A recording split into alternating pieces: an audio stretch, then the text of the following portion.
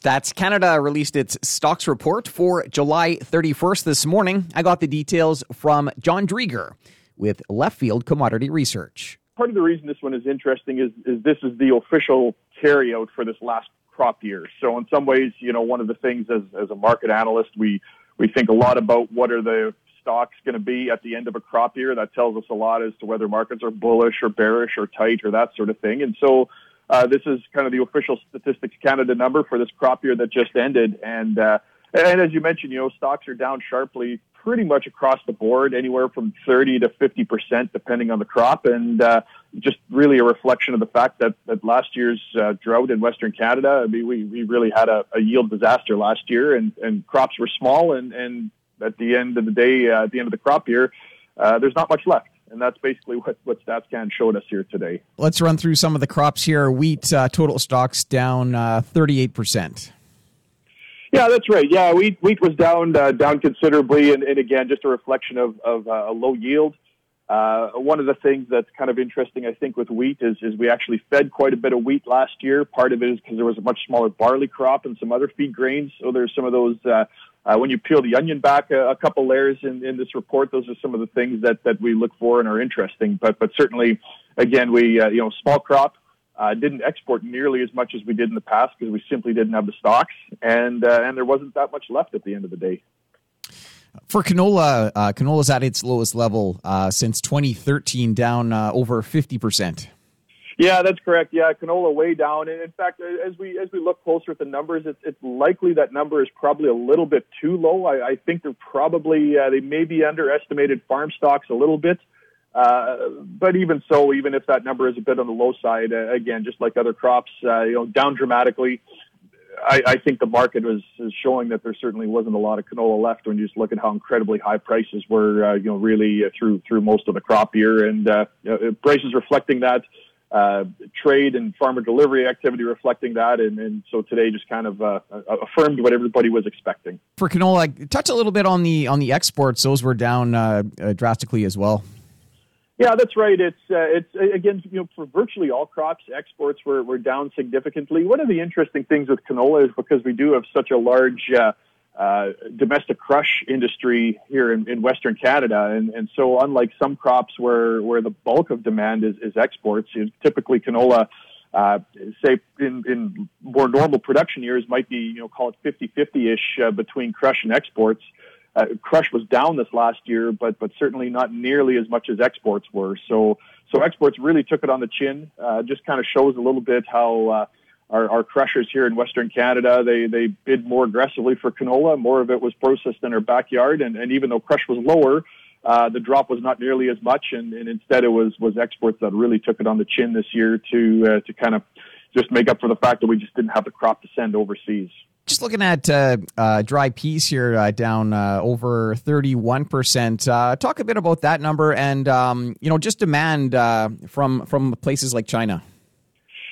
Yeah, pea stocks again, like all the others, down. Reflecting the smaller crop. But one of the things with peas, and it'll be actually in some ways interesting going forward, is a bit. China has been such a huge market for our peas. The bulk of our yellow pea exports go to China.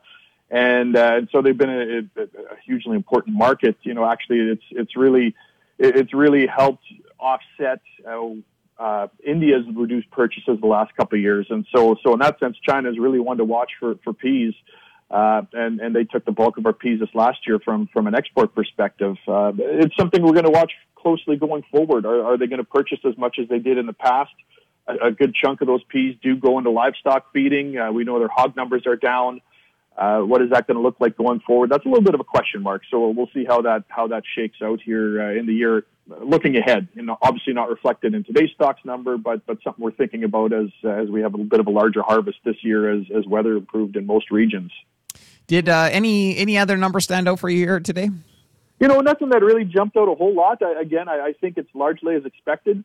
In some ways, it's almost, a little bit of a report card in the sense of sort of looking back on what happened and maybe fine-tuning some numbers as you work through balance sheets. But, markets are forward-looking, and so in some sense, not a lot of big surprises in today's report. I think for the last little while, markets have been focusing on harvest and crop conditions and looking ahead to what's going to happen during the coming years. So more backward looking, but still interesting and a bit of a summation of what this last crop year looked like. And with the lower stocks, how might that impact farmers' decisions here, with this harvest? Yeah, with the lower stocks, I mean, one of the things that it helps do is so we will have a larger harvest this year, undoubtedly, and we still until it's in the bin, you don't know quite what's out there. But the fact that there's so little crop coming into this season means that the increase in the total supply of grains isn't going to be as large, and so it keeps some of these balance sheets a little bit on the tighter side. One of the things I think with farmer selling decisions, I think farmers are generally more lightly sold coming into this harvest, and I think there's a couple of reasons for that. One of them is that that stocks are tight, a reflection of last year's yield challenges. But then not only was last year a challenging production year, which I think in some cases made farmers a little bit more cautious, but it was extremely dry coming into the winter. And then early this spring, it was extremely dry in the western half of the prairies, really wet and delayed in a good chunk of the eastern half of the prairies.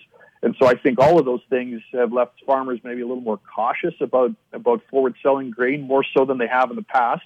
And so in some sense, maybe the tight stocks number, I don't know if you could say directly has impacted farmers' decisions per se, but I think the tight stocks is kind of a reflection of all these things that have happened over the past 12 months.